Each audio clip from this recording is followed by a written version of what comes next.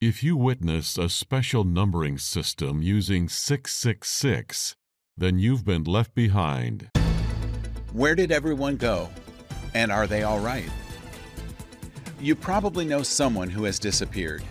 A wife, a husband, a child, a friend, and are wondering what has become of them. In that flash, all those that had accepted Jesus as their Savior were caught up to meet Jesus in the air. They traded their earthly bodies for bodies that are perfect, imperishable, and immortal. Welcome to Understanding the Times Radio with Jan Markell, Radio for the Remnant, brought to you by Olive Tree Ministries. Today, Jan visits with 3 guests for the hour. In Part 1, the discussion considers life on earth after the rapture of believers. If someone you love will be left behind, we encourage you to stay tuned. In Part 2, there is a look at the book of Daniel and just why it is one of the Bible's most prominent books for our day. Here is today's programming. The first few minutes after the rapture will be a shock to all, and confusion, disaster, and chaos will ensue and be in control. After the initial shock of the rapture wears off and realization sinks in as to what has just happened, literally millions of people from all over the world who had previously heard the gospel but refused to accept God's gift of salvation at that time will likely fall to their knees and ask forgiveness and ask Jesus to be their Savior. More people are likely to be saved immediately after the rapture than at any other previous time in history. Millions will realize that they should not have procrastinated and that they should have accepted Christ into their hearts when they had the chance, but they let pride and a love for this world get in the way. Millions will likely realize that their crazy Christian friends that they were always talking about the rapture, well, they weren't so crazy after all. Social media will be all abuzz like never before, frantically texting and tweeting, "Are you there? And where are you? #Rapture. Thousands of videos will be uploaded instantly, going viral, showing clips of people that suddenly vanished. Surveillance videos from all across the globe will be posted, showing the instant disappearance of millions. Every bulletin board, telephone pole, and streetlight pole will be covered with flyers asking, "Have you seen this person?"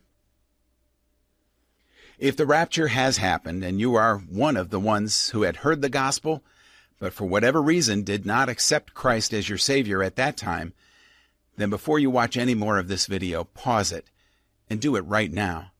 Do not delay any longer. The longer you wait as the tribulation progresses, the harder, if not nearly impossible, it will be later. Welcome to the program, folks. Say, in part 1 of my programming, I am considering, quite frankly, it's a haunting theme, and that would be life after the rapture of believers. Now, many in my audience will be departing at that time as Jesus calls his bride home, outlined in 1 Thessalonians, other places as well, talked about in John 14. But everyone listening to this program will be leaving someone they care about behind. And my ministry has been carrying a couple of products for those left behind. We're going to focus heavily on one of those this segment, and it's a book written specifically to those left behind, titled "Missed the Rapture?" How to Overcome During the Great Tribulation. The authors are John Balch and James D. Young. You have heard me refer to this book occasionally because it's a tool that you can safely leave behind for those you love who are resisting your warnings that the hour is late. Millions will disappear, and only God knows the timing of that event. You heard me say, probably for the last 3 months here on Understanding the Times, that something changed back on October the 7th, the day of Israel's second modern-day Holocaust. The last day's clock is, I believe, ticking more rapidly now, and no, that is not sensationalism. If you ever hear that on this program, I do invite you to tune me out, but I do believe that that day set the stage for a new phase in the last day's countdown. I'll reference that again throughout the hour. John Balch has been a pastor in the Portland, Oregon area. He is a graduate of Western Seminary in Portland. He's co-author of the book. Dr. James D. Young has been a professor of New Testament at Western Seminary for 40 years, now retired. and the author of many books, and he is, again, co-author of the book Missed the Rapture? Gentlemen, welcome to the program. Hello, Jan. Yes, Jan, thank you for inviting us. John, let me address this question to you. The book is written before the fact about something that is imminent, could happen any day. You rightfully say that it will be the most dramatic event in world history up until that point. Why don't you take a minute or two to describe what is going to happen for those that have no knowledge? The rapture, functionally, the term comes from a Latin translation of the original Greek term, which means to snatch away. It's God snatching away of all of those who have placed their faith in Christ. And we believe scriptures make it very plain that this will occur immediately prior to, if not in actually inaugurating, a 7-year period wherein world government reigns supreme. The Antichrist comes to reign over the world system, but God also brings his divine judgments prior to the return of Christ to the earth to reign from Jerusalem for 1,000 years. That disappearance is going to be sudden, without warning, and simultaneous at all points of the earth where believers may be found, but is going to leave the world in utter chaos. And I might add, it's going to leave world governments and communication systems scrambling for some sort of explanation. Of course, the term is following the science as to what had happened. So it's been predicted for 2,000 years, yet, James DeYoung, most churches remain silent about it. In fact, many churches, denominations, and ministries even put it down. They call it a scare tactic or even sensationalism. And what's more incredible than anything to me is they say they don't see it in the Bible. Obviously, you gentlemen, yours truly, I differ greatly with that sentiment. I'm very grateful, James, that you come along and you did this book. You've written it to those who are left behind, but it's a tool for now, for the believers today to give to loved ones or to have the book be discovered by loved ones. Am I correct? Yes, and I might say that there is a movement across America, as far as I can pick it up, and that is to reject the teaching that many churches have endorsed in the past, namely that of the rapture. And it's unfortunate because Scripture is very clear on the fact that God is going to snatch away believers just before a period of great tribulation starts.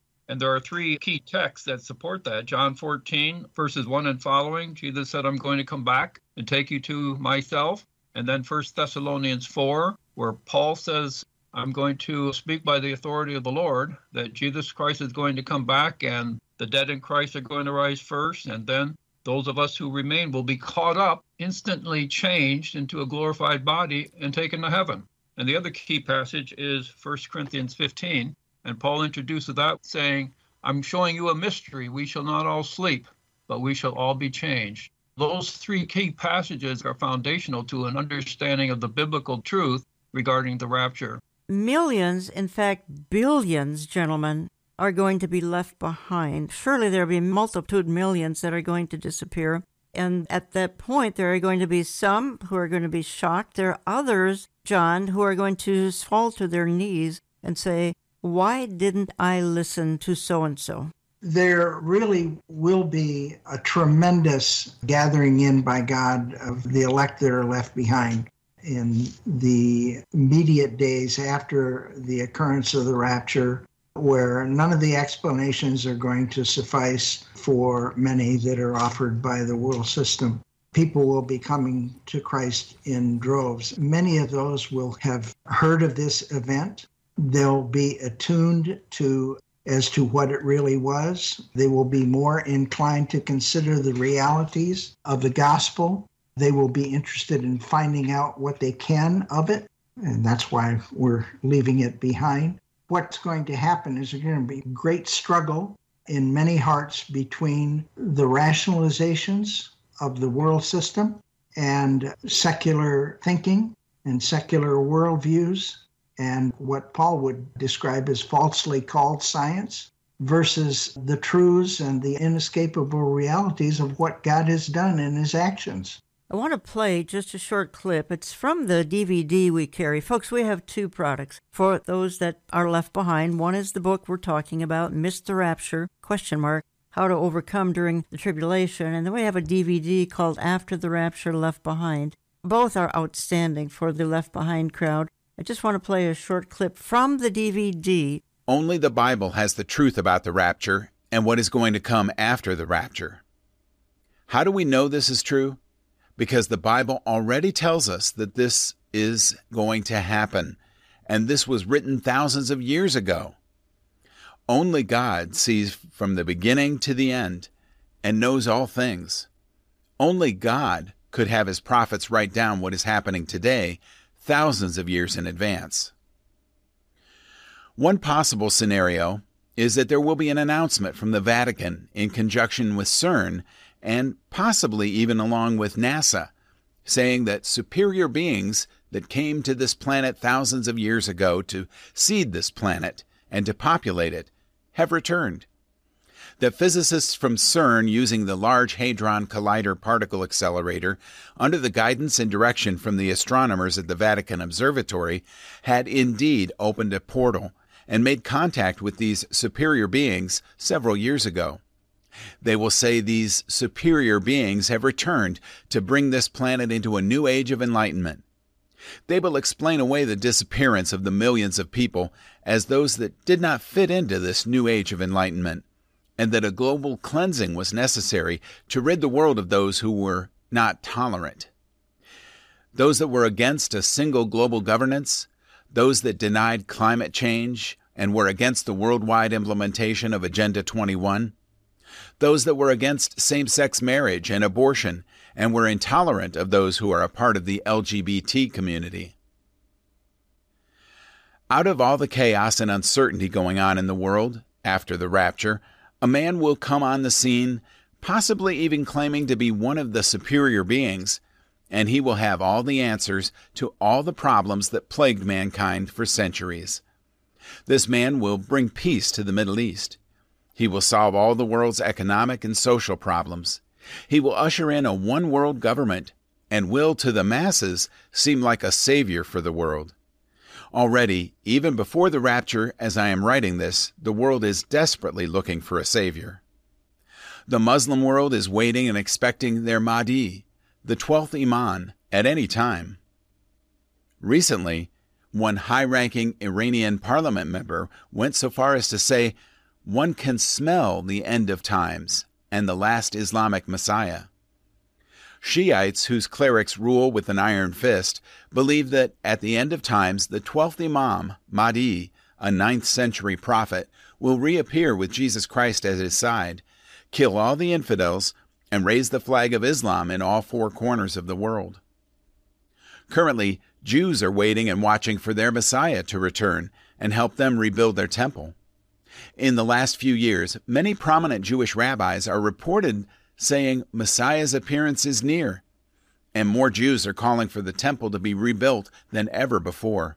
If you joined me late, you're listening to Understanding the Times Radio. I'm Jan Markell. I have on the line authors John Balch and Dr. James DeYoung. Both have ties to Western Seminary in Portland, Oregon. Gentlemen, you heard that little clip talk about peace in the Middle East. I think you would agree with me, and I'll address this question to you, James DeYoung, and that is, after about 3 months now of the latest war in the Middle East, will Israel not be more ready, willing, and able than ever to not only be longing for that peace in the Middle East, but to accept that man with a plan who's going to come along and offer it to them? This is a very significant thing that is happening right now in the Middle East. I think the war that began on October the 7th is very critical in biblical and secular history, but primarily in light of the Bible and what it says. It is another indication of how close we are to the end, as prophesied in the Bible. Whatever the turnout of the present conflict is, it is a foretaste of the greater battle yet to come at the end of the tribulation, namely the Battle of Armageddon. It is unfortunate that most Jews have no concept of belief in Messiah. They have not accepted Jesus as Messiah. But this is one of those things that I think God is using to prepare the Jewish people for the return of Jesus, so that they will long and hunger for deliverance and relief from him, especially at the Battle of Armageddon. So this is preparatory, an adumbration of what is to come. It is a spiritual battle, as much as a military and secular struggle for Israel's survival in the Middle East. John, you have a comment perhaps on the war in the Middle East? I think when it came kind of out of the blue back on October the 7th, as I've said in previous recordings, this is just phase one. They're going to move on to Hezbollah. They've got problems on the West Bank or Judea and Samaria, problems in Syria, problems in Iran. They have 7 fronts they're dealing with as I speak. It's dramatically representative of the state of the world system. The world system is operated by the archenemy of God, Satan himself. He is not only a deceiver, but a destroyer. As the most likely targets of his activities, he has 2 primary ones. They are the saints of Christ and the people of Israel, the chosen people, those who were originally given the promises that I might say under the Abrahamic and Davidic covenant that still stand and have yet to be fulfilled. This violence represents a preview of the extremes to which Satan will use the world system and his minions here under the guise of political and ethnic rationalizations to wipe Israel off the face of the earth. It's a portent, as Jim likes to say, of things to come. I just want to insert a little bit here by Terry James. Terry is a good friend, co-editor of Rapture Ready website. We've carried Terry's books for years. Terry wrote this 4 or 5 days ago. I can't read the article. I can read a couple of paragraphs, and let me do that. The article is titled Memorandum. Terry says this is a Christmas gift of forewarning. It is the order of terrible events prophetically scheduled to take place during the tribulation. The memorandum is given in love in advance for those who will choose, he says choose, to be left behind and after the removal of believers to heaven rather than accept God's grace gift of salvation. And now I'm skipping many paragraphs. The date of the memorandum is obviously unknown. It's to everyone left on planet Earth. It's from those who have vanished. The subject is the truth about what happened. And Terry goes on and he says, this is to tell you exactly what is involved in the sudden disappearance of people around the world. It's as simple as this. We who belong to Christ were called into the air above the planet in the rapture. Yes, that kooky, ridiculous, pie in the sky, fly-away event that Tim LaHaye and other preachers of what you've thought of as a fantasy have been proclaiming could happen at any moment. Well, it did in fact happen. Terry winds down here again. I'm skipping much of it. You are hearing or will soon hear every conceivable explanation of what caused this astonishing disappearance. Here are our guesses as to what some of those explanations will be. 1, it was some sort of a quantum evolutionary leap and will be ultimately a great leap for mankind. 2, it was mass abduction by extraterrestrials, an outgrowth of these singular abductions that have been reported over the years. 3, it was a natural, scientifically explained cosmic interaction that some human physiologies could resist. And he goes on with other things. I can't get into them all. It was punishment, removing the evil from the world. And then he concludes, don't believe any of these or other explanations to find out the absolute truth about what the mass vanishing actually involves. Read it in the Bible, 1 Corinthians 15, 1 Thessalonians 4. Also read John 14 and find out where we who vanished are presently located. And then he concludes, now that we are gone and our leaving has everything to do with your immediate future, the following will happen in order very similar to what is listed here, and I can't get into all of those items. John, what is your reaction to something like this? I think it's very cogent, but if I might offer something, Jan, what you said in the lead-in to that reading was even more appropriate. You said that there was a choice not to believe. This is all an issue, particularly for people who've been exposed to the gospel and turned it down. It's an issue of procrastination. But procrastination is a choice. And in this case, it's procrastination over a choice that has eternal consequences. This really draws a heavy line under the word procrastination and the fact that it is moral and ethical responsibility not being pursued, rather moral and ethical irresponsibility being pursued, not to attend to the gospel and make the obvious choice for Christ that it entails. James DeYoung, you write that this event will raise questions for which the unbelieving world will have no answers. What do you think some of those questions will be? The most obvious is going to be, where did everybody go? But what else do you think they're going to be asking? They'll want to know not only where did all these Christians go, but they'll want to know what's next, because on the scene will appear the Antichrist soon after, and he will command the world's attention, and they'll want to know, well, is he legit or not? They'll want to know, how do we get delivered from all the suffering that is beginning to unfold? Where are we going to go for refuge? And Jan, we speculated in our book by writing fictional vignettes that begin each chapter to hypothesize what kinds of questions people will be asking and how the Antichrist and his followers will be acting, dealing with the world. So that's another thing that encourages people, the common listener out there, as to whether or not they would want to read our book. These fictional vignettes help bring the book down to where they are. We're talking, folks, about the book Missed the Rapture, ?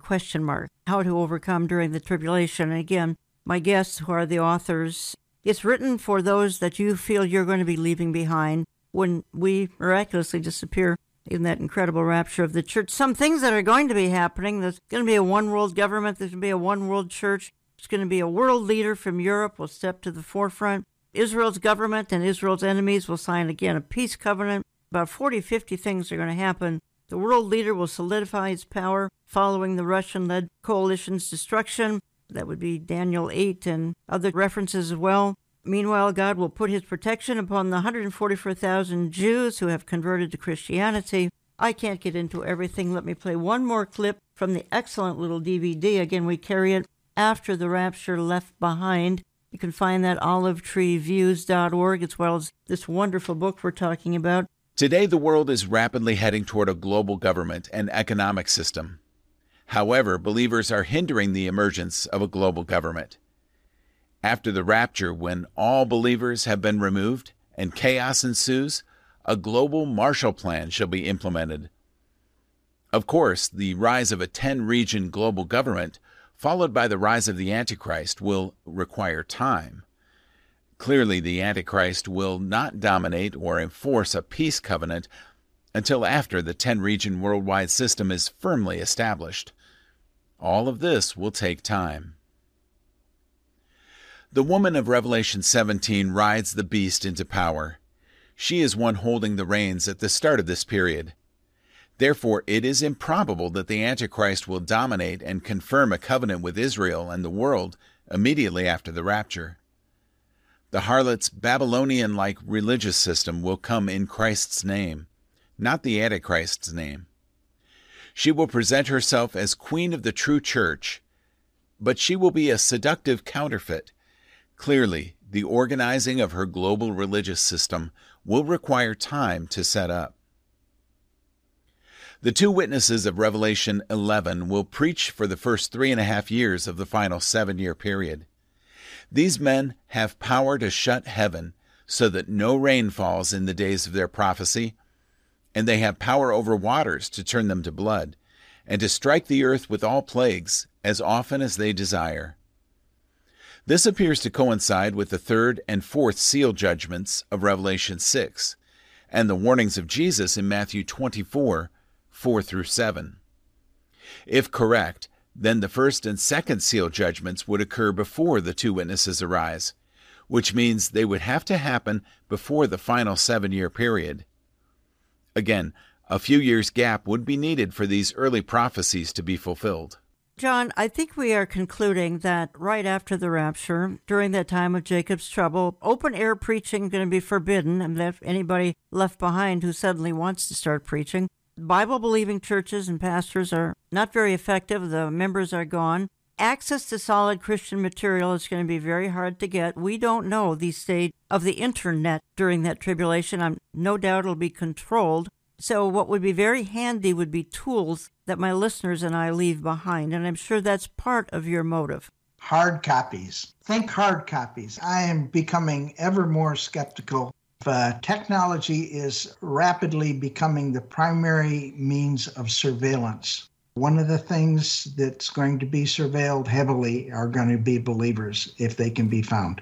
James DeYoung, my listeners would like the assurance that they are going to be departing in that rapture. I think we need to tell them how. We point out in the book, especially in the first half, that John Balch wrote, and I wrote the second half dealing with the Antichrist and the Great Tribulation as prophesied in Scripture. But the crucial thing is that people are prepared for the Lord's return at the rapture, and the only way to get prepared is to embrace Christ as one's personal Savior, which means simply to acknowledge that I'm a sinner, I need to be saved, I put my faith in Jesus Christ who went to the cross and died on my behalf, so that I could have peace with God and be reconciled to him. We talk about making a decision for Christ, and that's what is involved. John lays this out very clearly in the first half of the book. That's why other people have endorsed this book as something that ought to be in every Christian home, because it tells those left behind how to be saved in very careful terms, and also how to grow as a Christian. And in the second half, give the biblical understanding of those events that are going to happen in the future after Jesus comes. Gentlemen, I want to thank you for having assembled. I think it's a fascinating book. It's a lot of information for the left behind crowd. And all of you know someone you care about who's digging their heels in. They're not going to respond to the gospel, it would appear. We need to be leaving some things behind. Again, Miss the Rapture, olivetreeviews.org, go to the store. And then the DVD, same type of a theme, just in a different format. Visual, After the Rapture Left Behind. We have sold hundreds and hundreds of the DVD. I just think a lot of people are visual, but many just want to read what's going to happen, and you can do that in this wonderful book. Gentlemen, I want to thank you again for all you're doing. Say quick heads up here as I wind down part one of the program, and that is the YouTube audience. Remember, we now have had about 100 of our videos stolen, altered, and involved in some kind of a scam. And this is common on social media, which YouTube is. Please watch for subscribers. The Olive Tree channel has over 204,000 subscribers. All other channels are fraud. And I say to all of you, run from these. We're trying to protect you people from these online thieves.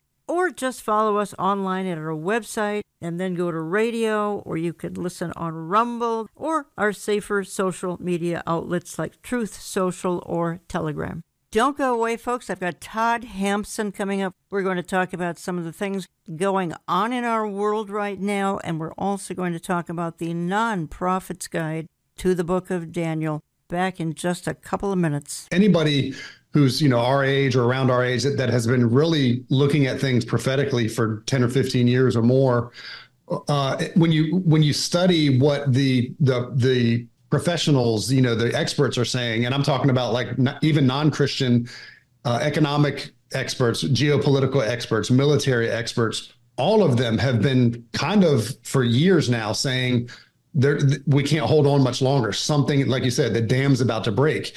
And when it does, it's going to be bigger and worse than anything we've ever seen. So that can be a little scary. But those of us who study Bible prophecy know, and I believe it's, 2 Thess 2, the restrainer has not been removed yet. I think if the church were not here right now, the restraining influence of the Holy Spirit indwelt church, we're called to be salt and light. We're doing just what we're doing here, Tom, and we're telling people about God's prophetic word. And I believe that is restraining evil. I believe that evil will crash in, the dam will break, and it'll be unhindered completely as soon as the church is taken out of here. So really, when you look at things from a human perspective, it's almost like there's got to be some supernatural glue holding everything together. There's a leadership vacuum in the world. Like you said, how much money can you spend before the bank goes bankrupt? Mm-hmm. You can't go on too much further, but we trust God. And this is what I encourage people, because it can be scary for people who are even studying Bible prophecy. We need to bank on the sovereignty of God, and we need to trust God. Now more than ever, we need to put our money where our mouth is in terms of walking by faith, trusting God, knowing that he's a loving Father, and that it's his timing ultimately that's holding all of that back. He knows when he's going to send his son to go fetch his bride. We don't. We live in anticipation of that, and we can live in confidence that he knows just what he's doing. Welcome to part 2 of my programming, and I'm going to be joined in just a moment here by author Todd Hampson, because we do carry one of his more recent books, The Non-Prophet's Guide to the Book of Daniel. Todd is a prolific author. He's co-host of the popular podcast, The Prophecy Pros, along with Jeff Kinley, and his books are unique in that they are heavily illustrated using the character of the non-prophet, spell that Prophet, and we have carried a number of his books. We have another one. I'll say more about that later. I played a clip there of Todd on the Tom Hughes online podcast because he addressed a lot of issues of the day, and I'm going to talk to him about that as well. Todd, welcome back to the program. So glad you could join me again today. Thank you so much. It's always a pleasure. Todd, just a comment here about our times, because that little clip that I played, you happen to be commenting on our times, and you and Tom referred to the restraining influence of the Holy Spirit in the church. Well, the church is going to be removed, but not the Holy Spirit. The Holy Spirit is God, and God is everywhere at all times present. Can you clarify that? I get a lot of questions about that. You cannot separate the attributes of God. The Holy Spirit is omnipresent. He's one with Father, Son, and Holy Spirit, so you can't take part of God out of the picture. But how the Holy Spirit operates uniquely in the church age is how he indwells each believer. So at least for a moment, every believer in the world will be taken out of here along with their salt and light that they have with them through the power of the Holy Spirit. That is a very important clarification. It's not that the Holy Spirit won't be active, because he will. He'll be very active in the tribulation period. But the Holy Spirit's restraining influence through the church will be taken out of here for a moment. Okay. We've come through an incredible year. We saw some things I didn't expect to see, and I just want you and I to compare notes, because I didn't expect to see in my lifetime. I thought perhaps this would happen more in the tribulation, which it will, and that would be vast portions of the world side with a bunch of brutal ragtag terrorists and denounce Israel. I didn't expect the world and many college campuses to demonstrate on behalf of the butchers of Hamas. And I said demonstrate on behalf of the butchers of Hamas, virtually calling evil good. Did that catch you off guard as well? Yes, it really did. I always expect to see some anti-Semitism in little pockets, but I always expect it to be quickly identified for people to side with Israel and against anti-Semitism. But in this case, it really did catch me off guard. Number one, the level of evil that took place from those who left the Gaza Strip and killed so many people and took them hostage and did so many horrific things. But on another level, one thing I did not expect to see is how globally anti-Semitism would be out in the open. Matter of fact, I have another book on The Non-Prophet's Guide to Spiritual Warfare, and I talk about there's a collision of spiritual warfare, especially in the end times. And it does seem to me like we're at a different level. You and I have a good mutual friend, Olivier Melnick, who for years has been sounding the alarm that even though people have compassion on the Jewish people because of what happened in World War II, we're trending towards a time when there's an end times anti-Semitism where it will rear its ugly head again. And that's the thing to me that makes it clear that it's demonic, is that you have extreme right-wing Islamic teaching that's anti-Semitic, and then you have extreme left-wing progressive liberalism that is also anti-Semitic, and they're partnering together. To me, it's very clearly demonic in nature and has specific end times connotations. Yeah, it's a spiritual conflict at heart. I'm concerned where I don't like to call it a conflict in the Middle East. It's certainly a war. It's a very brutal war. I'm concerned where that's headed because I believe Hezbollah is next. I believe there are nests of terrorists in Judea and Samaria, otherwise known as the West Bank. I believe that Israel may have to take some action in Syria. And then we have to ask, is Damascus or the obliteration, Isaiah 17, coming up in coming days or weeks or months? What about striking Iran herself, the head of the snake? As I speak, Todd, the news reports are saying that Israel is facing a 7-front enemy on 7 sides of her right now, which is staggering when you consider the size of Israel. It really is. And to me, the biggest thing that it's setting the stage for, clearly in my eyes, is Ezekiel 38, where it says they will cover the land. They'll try to overwhelm them from the north, led by Russia, Iran, and Turkey, and some other nations that they're already partnered with. When you look at the world through the lens of our natural eyes, it all just seems like chaos. When you study it through the lens of Bible prophecy, all of those components are falling into place exactly like we would expect it to. And you're right, Jan, it seems like all of that could break loose literally at any moment, and we need to be praying for the peace of Israel.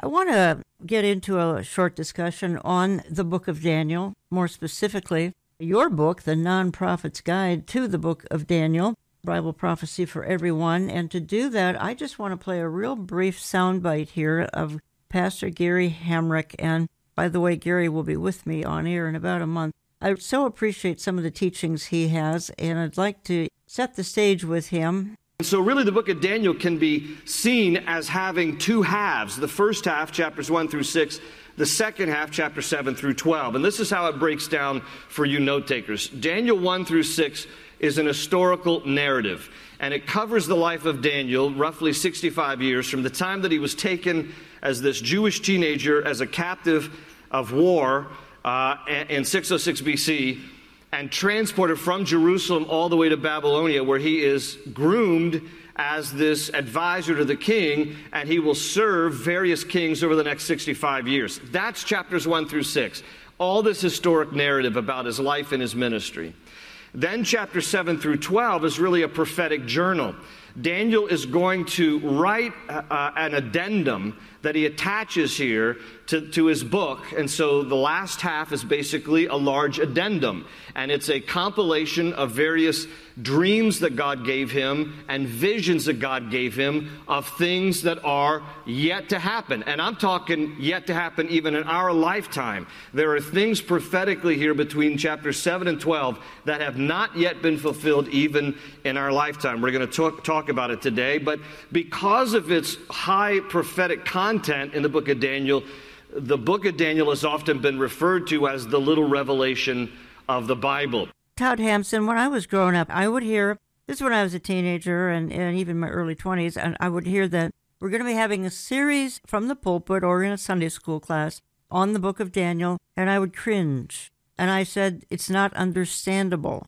And since then, there have been many prominent studies on this book, and actually they've sort of come to life by maybe a dozen or so excellent teachers, but it has a bad rap. Many think it's way too complicated to understand. Not so, correct? Correct. And what a great synopsis that was, how he broke it down. Yeah. The first 6 chapters are narrative. The second 6 are all prophecy.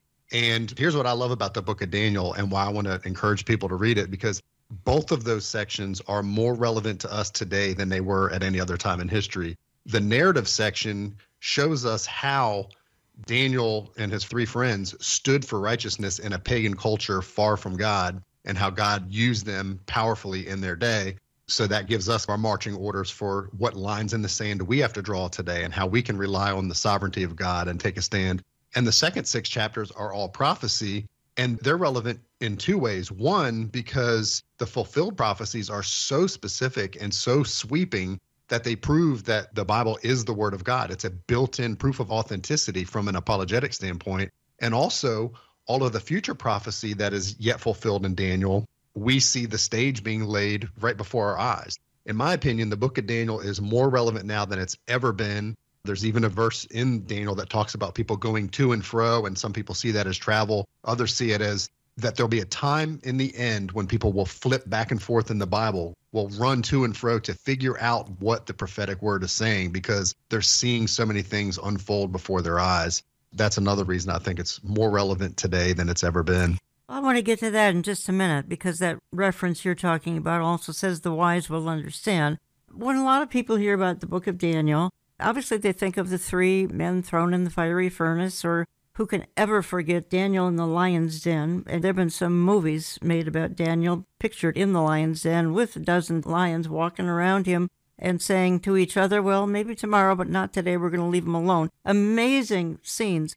But as you say, there's so much more to that book, again, that many people shy away from. Too complicated. Absolutely. Think of the fact he was taken in captivity as a teenager and lived there for over 70 years, the entire duration of the prophesied time that Israel would be out of the land. And he stood for the Lord, and he outlived many kings. So yes, he did. It's powerful in so many levels. And it's 12 chapters. It doesn't take that long to read. There are some complex sections. Chapter 11 and 12 highlight some intertestamental prophecies and beyond that are, again, so specific that critics used to say they had to be fulfilled after the fact, until we discovered the Dead Sea Scrolls that proved it was already in use before many of those events. The critics don't even know what to do with it now, but there's so much built-in proof of authenticity in the book of Daniel. And also, people forget, it sets the framework for Revelation. If you really want to understand Revelation, you've got to study Daniel first. Can you just explain that a little bit more? Because some people, not only do they not understand Daniel, but they also find Revelation to be very challenging. So just clarify what you just said. If people try to study one or the other book, they do get a little confused. For example, if you go straight to Revelation, there's a lot of symbolism. There's hundreds of references to the Old Testament. So if you're not familiar with the Old Testament, you're not going to understand some of the symbolism in the book of Revelation. Half of the meaning to the symbols are given in the context of Revelation, and the other half are direct allusions to the Old Testament, most notably the book of Daniel. So it's in the book of Daniel that we first learn about the Antichrist. There's several large sections about him. It's where we first learn about the specific time frame of the 7-year tribulation period. In Daniel chapter 9 in particular, we read about 69 weeks of years leading up to that final year. So 70 weeks of years that encapsulate the entire Jewish history from Daniel's time until the time of the end. The first 69 weeks lead up to the Messiah. Then there's this mysterious gap that we now know as the church age. But there's one 7-year period that is yet to be fulfilled. So that's how we know that the time frame for the future 7-year tribulation period.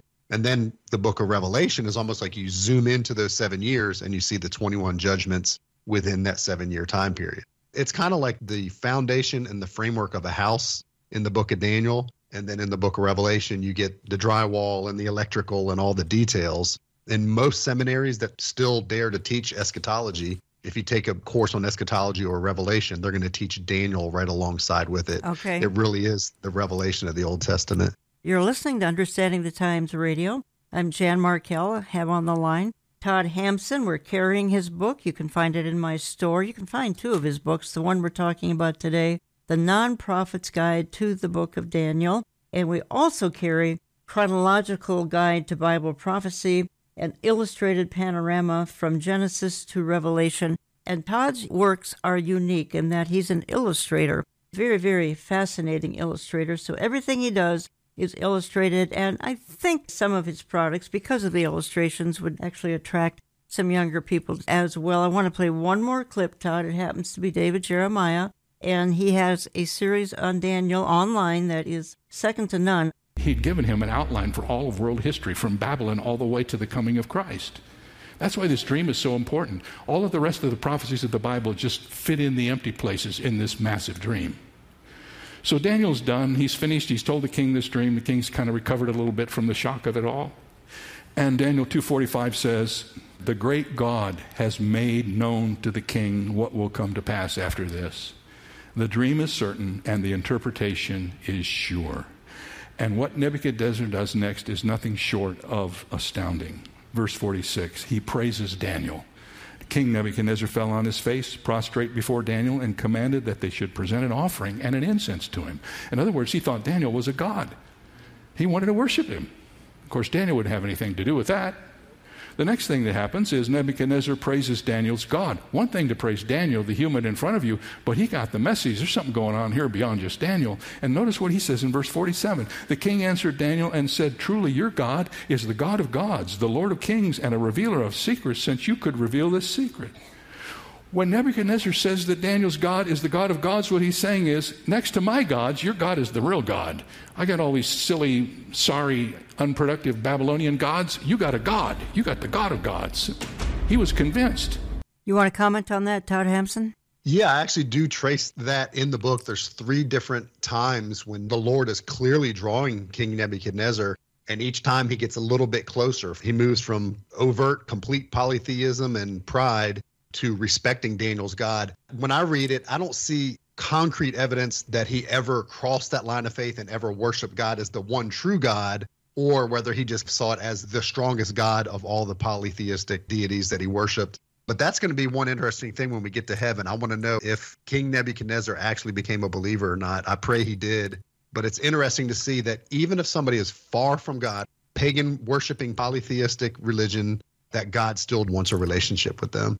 I'm transitioning here just a little bit to Daniel 9:26 and 27. I think those are two key verses in the Bible. Talking to others, teaching as we do, Israel is a setup right now as we speak, sort of long for peace more so than any other time in their modern history. They have never had peace in 75 years, and a man is going to come along and offer it to them in Daniel 9, and that person is going to be the Antichrist. He's going to make a firm covenant with Israel for 7 years, then he's going to break that covenant in the middle. Why don't you talk to us for a moment or two about that, because it's so important that we understand that Israel has had to be in a stage-setting situation for her 75 current history years, to the point where after 5 and 6 wars, she wants a covenant with a man who's called Mr. Fix-It more than anything. So true. You can very clearly see the stage being set from that.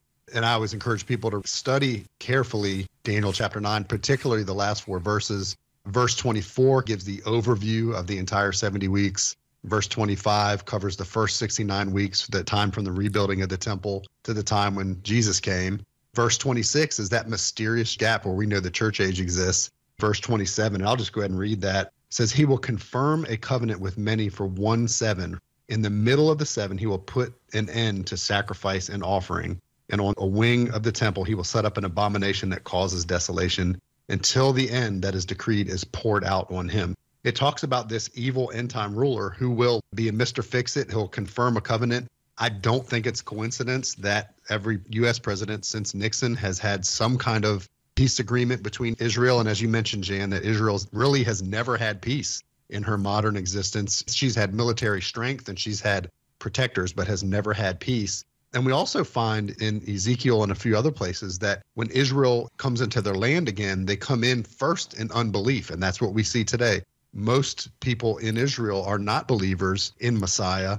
They are awaiting the Messiah, even though he so clearly has come, but they're looking for a political solution, somebody who can bring peace out of all this turmoil. And everything that we're seeing today is further setting the stage for that. And you could see after the rapture, in the midst of that chaos, how someone could rise to the fore. And that's what we read in the book of Daniel as well, that one ruler will spring up and take over 3 nations in this post-rapture world and will be so charismatic that people are drawn to him. And he will have a game plan to make the world, and particularly Israel, think that he can broker peace finally for Israel, which they'll maintain for 3.5 years. And then he completely flips and goes after them and tries to destroy the Jewish people after that 3.5 year mark. What we're talking about, that would be the time of Jacob's trouble, Daniel's 70th week. Some people call it the tribulation, followed by the great tribulation. That would be the times of the Jews. We are currently in the times of the Gentiles. That is 2 distinguishing periods of time that are very, very different. Why don't you give us a couple-minute explanation of that, Todd? That's another layer of teaching in the book of Daniel. As a matter of fact, it's written in 2 languages. For the sections that are written to the Jewish people, it's written in Hebrew, and for the Gentiles, it's written in the Gentile language of the day. And that's where the framework for the times of the Gentiles is. It says Jerusalem will be trampled underfoot until the times of the Gentiles are fulfilled. And that's another area of teaching in the book of Daniel as well, is there's this kingdom context. The vision in Daniel chapter 2 and Daniel chapter 7 highlight 4 successive Gentile kingdoms of the day and a revived version of the Roman Empire in the last days. And they're all Gentile kingdoms. In chapter 2 of the book of Daniel, we see that in the vision, there's this rock of unhewn stone that comes in and destroys all of the Gentile kingdoms. It's almost like God is sovereign over all the Gentile kingdoms, and eventually he's bringing in his kingdom. You know, there's so many prophecies in the Old Testament about this future kingdom age where the Messiah is going to rule from Jerusalem. We believe that takes place after the tribulation period when the Lord returns and sets up his kingdom. To fulfill that prophecy, we see so many tie-ins here in the book of Daniel about clearly laying out the times of the Gentiles, followed by this time of the future kingdom when he will rule from Jerusalem. I find it interesting that the tribulation, it's called the time of Jacob's trouble. It's not called the time of the church's trouble. Daniel's 70th week has nothing to do with the church because it's designed to bring Israel to faith, not to punish Christians. Absolutely. The book of Revelation in particular is so Jewish, and it's a stark difference from so much of the other books in the New Testament because it ties back into the Old Testament. Even just looking at the character in that book, you have 144,000 Jewish witnesses, 2 Jewish witnesses who come at the beginning. You have God's focus returns to Jewish people. And you got to tie that in with the minor prophets as well, the book of Zechariah, where you find that the Jewish people call on his name. We just celebrated Christmas time. Even looking at some of the early portions of the Gospels, Mary was told, you will name him Emmanuel. He will save his people from their sins. And Jesus in his ministry, first to the Jews, then to the Gentiles. His focus was on the Jewish people until they rejected him.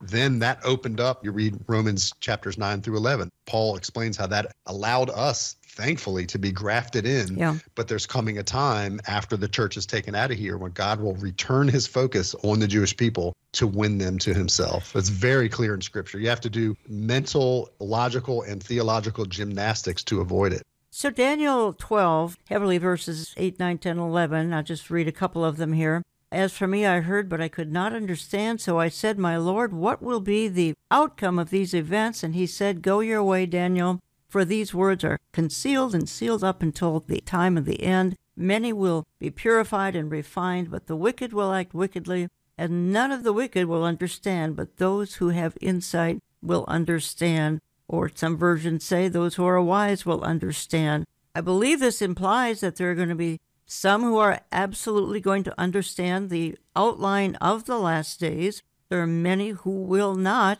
Why don't you comment on that? Because I just think that verse, again, Daniel 12, verses 8 through 11, are so important because we're in a time, Todd Hampson, where finally people are understanding the plan for the end of the church age and the end of the age. Like no other time that I've ever seen or read about in church history. Everything is making sense. And if you study church history, you can understand why Israel's in the land again. Yes. So that's a fulfillment of prophecy. All of a sudden we realize, okay, Bible prophecy is literal. Therefore, the future prophecies are literal. So that should help us see it. But as you often mention, Jan, matter of fact, you call your radio program Radio for the Remnant.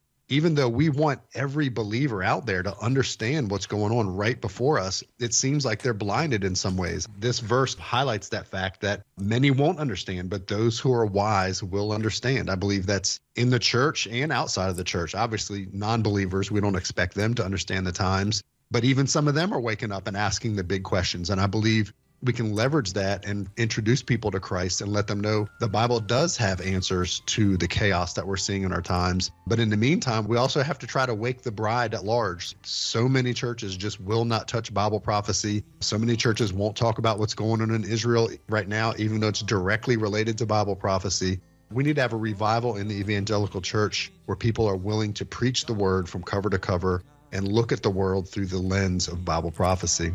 The Nonprofit's Guide to the Book of Daniel, olivetreeviews.org. Go to my store, olivetreeviews.org. Todd Hampson, thank you for all you do. As I go out of the program, let me just say a couple of words, because the book of Daniel says that when it comes to the issues of God's plan for the end of the church age, as we just said, only the wise will understand, and we have tried to equip each listener with the knowledge and insight to better understand how God will wind history down as we know it. Is the fulfillment of that 100 years or 1,000 years ahead or a few minutes? Scripture says that it could happen today. That is why we exhort you to call on the name of the Lord Jesus Christ today. Romans says all who call on the name of the Lord Jesus Christ will be saved. I want to thank you for listening. We will talk to you again next week. Redeemer, mighty to save. Contact us through our website, olivetreeviews.org. That's olivetreeviews.org. Call us Central Time at 763-559-4444. That's 763-559-4444. 44. We get our mail when you write to Olive Tree Ministries and Jan Markell, Box 1452, Maple Grove, Minnesota 55311. That's Box 1452, Maple Grove, Minnesota 55311. All gifts are tax deductible. Nothing is out of control because God is always in control. He has planned and orchestrated all of human history. We have a front row seat to the final acts in the drama of life as God allows events of the day to transpire so that everything can fall into place.